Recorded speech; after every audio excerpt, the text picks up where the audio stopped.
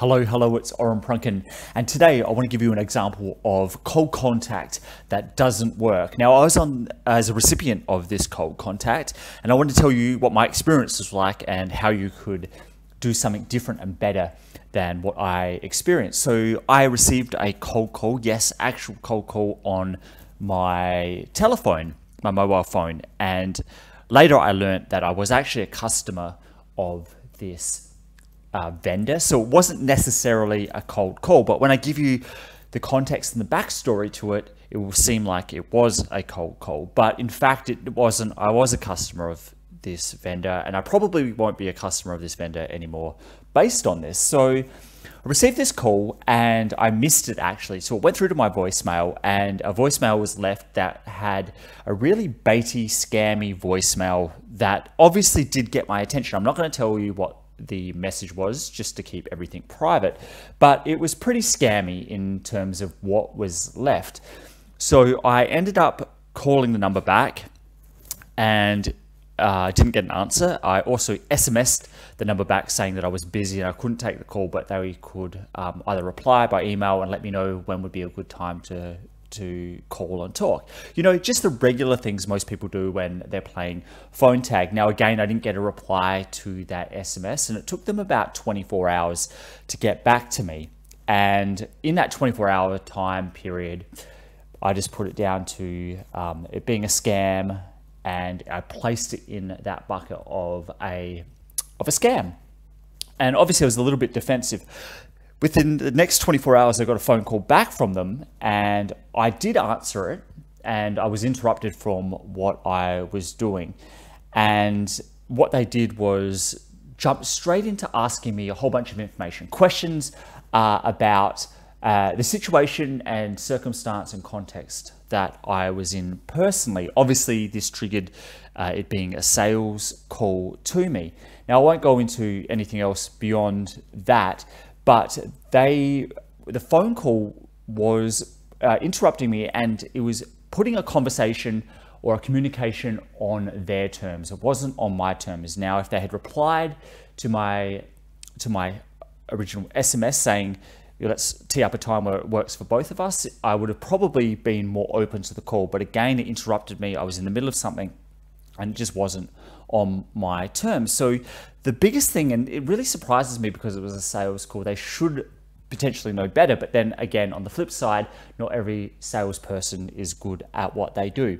First, I wasn't going to answer any of the information they were asking of me. They went straight into a qualifying needs analysis. I didn't actually know who they were.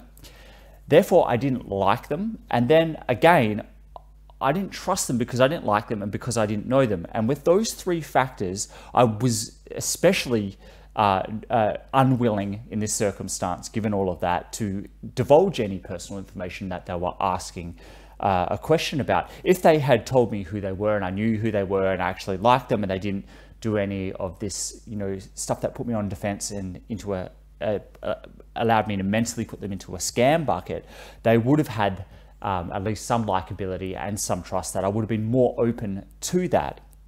So if you're doing any cold contact, especially on the telephone where you're interrupting people and you're getting them off guard and you're communicating on your terms, you've got to be hypersensitive to everything I'm about to say. If you're doing cold contact through other means, through email, digital messaging platforms, through snail mail, what I'm about to say isn't as strict and doesn't need to necessarily apply as a fundamental for you, but you still need to keep these things in the back of your mind. So when you're first making contact, they need to know who you are. You cannot hide from this.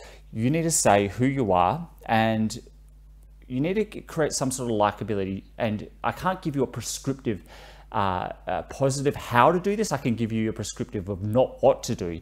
Basically, don't ignore people, don't put people on defense, but also don't offend people either. And the combination of both of those two are going to give you a little bit of trust, a certain level of trust. They're not going to trust you with their life, but they're going to give you just enough trust to be able to move on to the next stage in the customer journey. Now, I did say that this salesperson went on to ask me questions. You don't at this stage have enough trust to ask questions, but you do, however, have enough trust to assume or say what you think may be the issue with them. So you can't just say, I think the issue is, sorry, I beg your pardon. You can't just say, do you have this issue? You do have the trust level to be say, look, I think people in your situation have this issue. It's subtle difference where you're not getting people to divulge, but you are getting them to divulge by making an assumption. That statement, rather than a question alone, will allow you to qualify or just as likely disqualify that person. And then based on that, based on their reaction to that, if they're qualified or disqualified, then you can go into the interruption and give them some sort of pitch, some sort of presentation, because they're not currently searching for a solution if they're problem aware, or they're not looking to discover if they have a problem if they're problem unaware. Now I'm using pitch here in a different way than I normally and always use pitch. And I have to clarify what that is. So normally when I talk about pitching, that's giving an offer, giving an offer of a price with terms and conditions.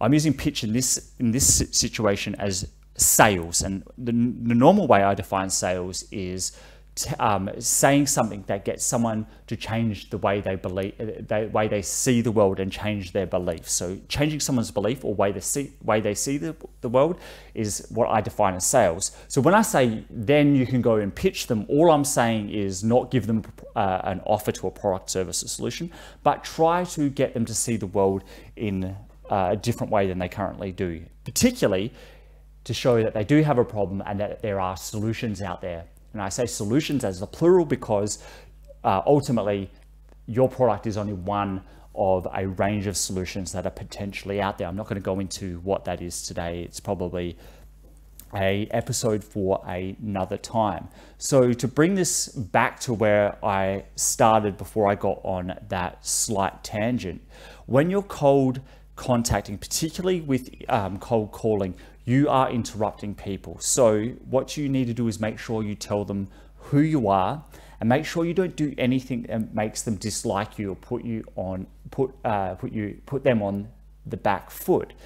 Both of those things will build trust with that person, but just enough trust for you to be able to pitch. In other words, sell them on the idea that there is a solution out there and that they may have a problem. Just doing that will help them qualify themselves to say, yes, they do have a problem and they are searching for solutions, or they have a solution and it's not the best, or it will disqualify them to say that they don't have a problem, or they do have a problem, but the solution is a perfect match, which you will then disqualify them and move on. In the former, you just will then push them through a sales process that matches directly with the customer journey. And that, after that, is when you actually pitch in the true sense of the way I use pitching, providing them with an offer and terms and conditions. So hopefully this case study and this example of cold contact that I received shows you very subtly how cold contact can work and also can backfire. And it's very subtle, and a lot of people doing cold outreach miss the subtleties of it. And it was a good example for me to reiterate what I do when I cold contact people, of all of these subtleties and nuance that go into helping someone be open to your communication. And like always, cold contact has many different steps it needs to go through, whereas most people, when they cold contact, try to pitch, sell, both of those, meaning present an offer for a price with terms and conditions. So try this out if you're doing any cold contact. Let me know how you go. I love hearing from people and how they implement these things and the results they get from it. So until we talk next time, I hope you have a fantastic day, and we'll talk soon. Goodbye.